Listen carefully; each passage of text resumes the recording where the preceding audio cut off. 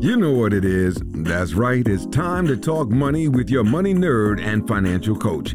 Now, tighten those purse strings and open those ears. It's the Money Talk with Tiff podcast. Hey y'all, this is another Tiffany's Take episode where I answer your money questions here on the podcast. If you have a question, please go to www.moneytalkwitht.com/ask Tiffany, and you can either do a text or a voice message, and I would be more than happy to answer those questions for you because that's what I'm here for. So this is a question that just came in, and it says, I've heard about spending actual cash and an envelope method. Can you explain this more?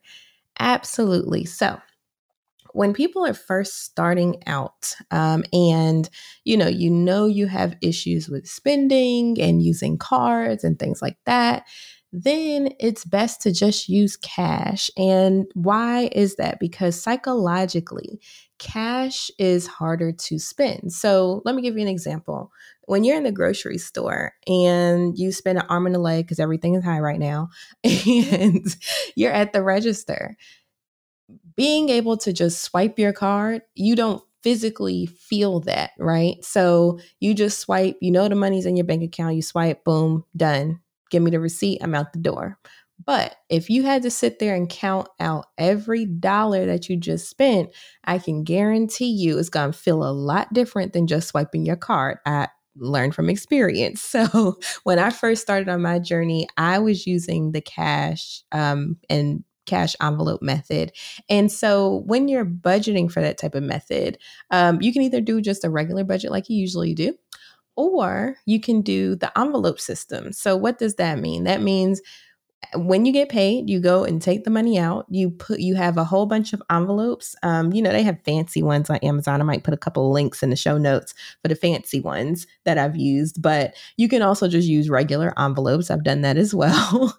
And with that, each envelope has a different category. So maybe you have one for clothing, maybe you have one for rent or mortgage, maybe you have one for, I don't know, insert category here. Okay. And then you just allocate your money into those different envelopes. So of course, once you run out of money, you run out. They all have an envelope that the money is into, right? Are you a first-generation investor who loves to dabble in the stock market, but you don't really have a plan? If this sounds like you, then you need to check out Ange Matthews' Invested Masterclass. If the name sounds familiar, she's been on the podcast not once, but twice. It's free and available for a limited time only. With the Happy Investor Method, Ange will teach you how to think about wealth and investing differently. Don't miss out on this incredible opportunity to take control of your financial future. Sign up for the free Invested Masterclass with Ange Matthews today. You can find it at www.investedmasterclass.com. Again, that's www.investedmasterclass.com. I look forward to seeing you there. Now, let's get back to the episode. And so when you are going out to go shopping, you'll go into your envelope, you'll take out your cash, and then, you go to the store, bring the change back, put it back in the envelope. And so you constantly have pretty much individual buckets for each category of budget line item. So it's helpful, especially when you're first starting, because like I said, using cash is a totally different ball game than using a card.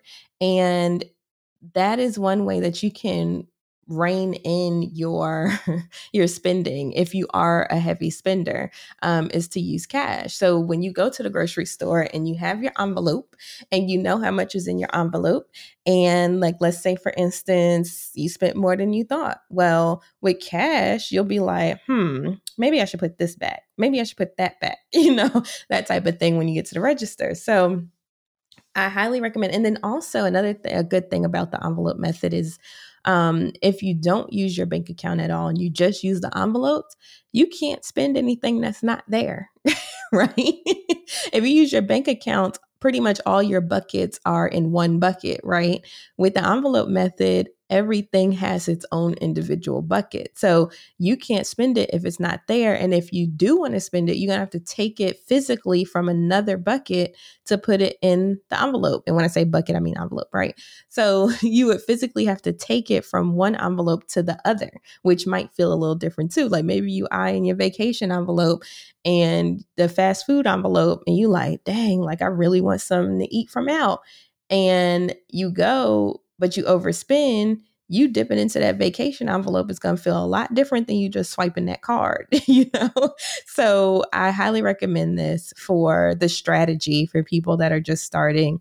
Or if you just feel comfortable with using cash. I've had clients where they just preferred cash. So this is a great way for those that prefer cash to just go ahead and budget as well. So as you can see, y'all, it's really no excuse. There's so many different ways that you can budget. So I highly recommend doing it. And so hopefully that answers your question. And if not, just go ahead and ask me another question on the Ask Tiffany site. So thank you so much, y'all, for listening. And even if you decide that, cash is right for you, or if it's not, it's just good information to know, because you never know when you might have to do a reset. I do resets periodically because sometimes I just get off track and I'm like, let me go back to cash. Let me go back to cash real quick. So you just never know. So it's good to know this information, even if it doesn't apply to you right now. So that way, maybe you can use it in the future. Maybe you can share it with someone else. Who knows? But that is what the envelope method is, and using cash with a budget. So thank you so much for your question.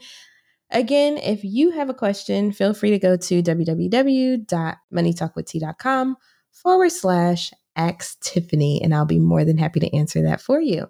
But until next week, I hope you have a wonderful rest of your week. Bye. Thank you for listening, joining, and being a part of the Money Talk with Tiff podcast this week.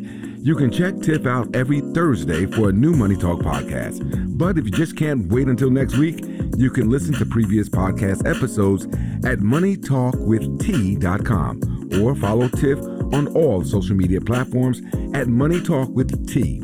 Until next time, spend wise by spending less than you make. A word to the money wise is always sufficient.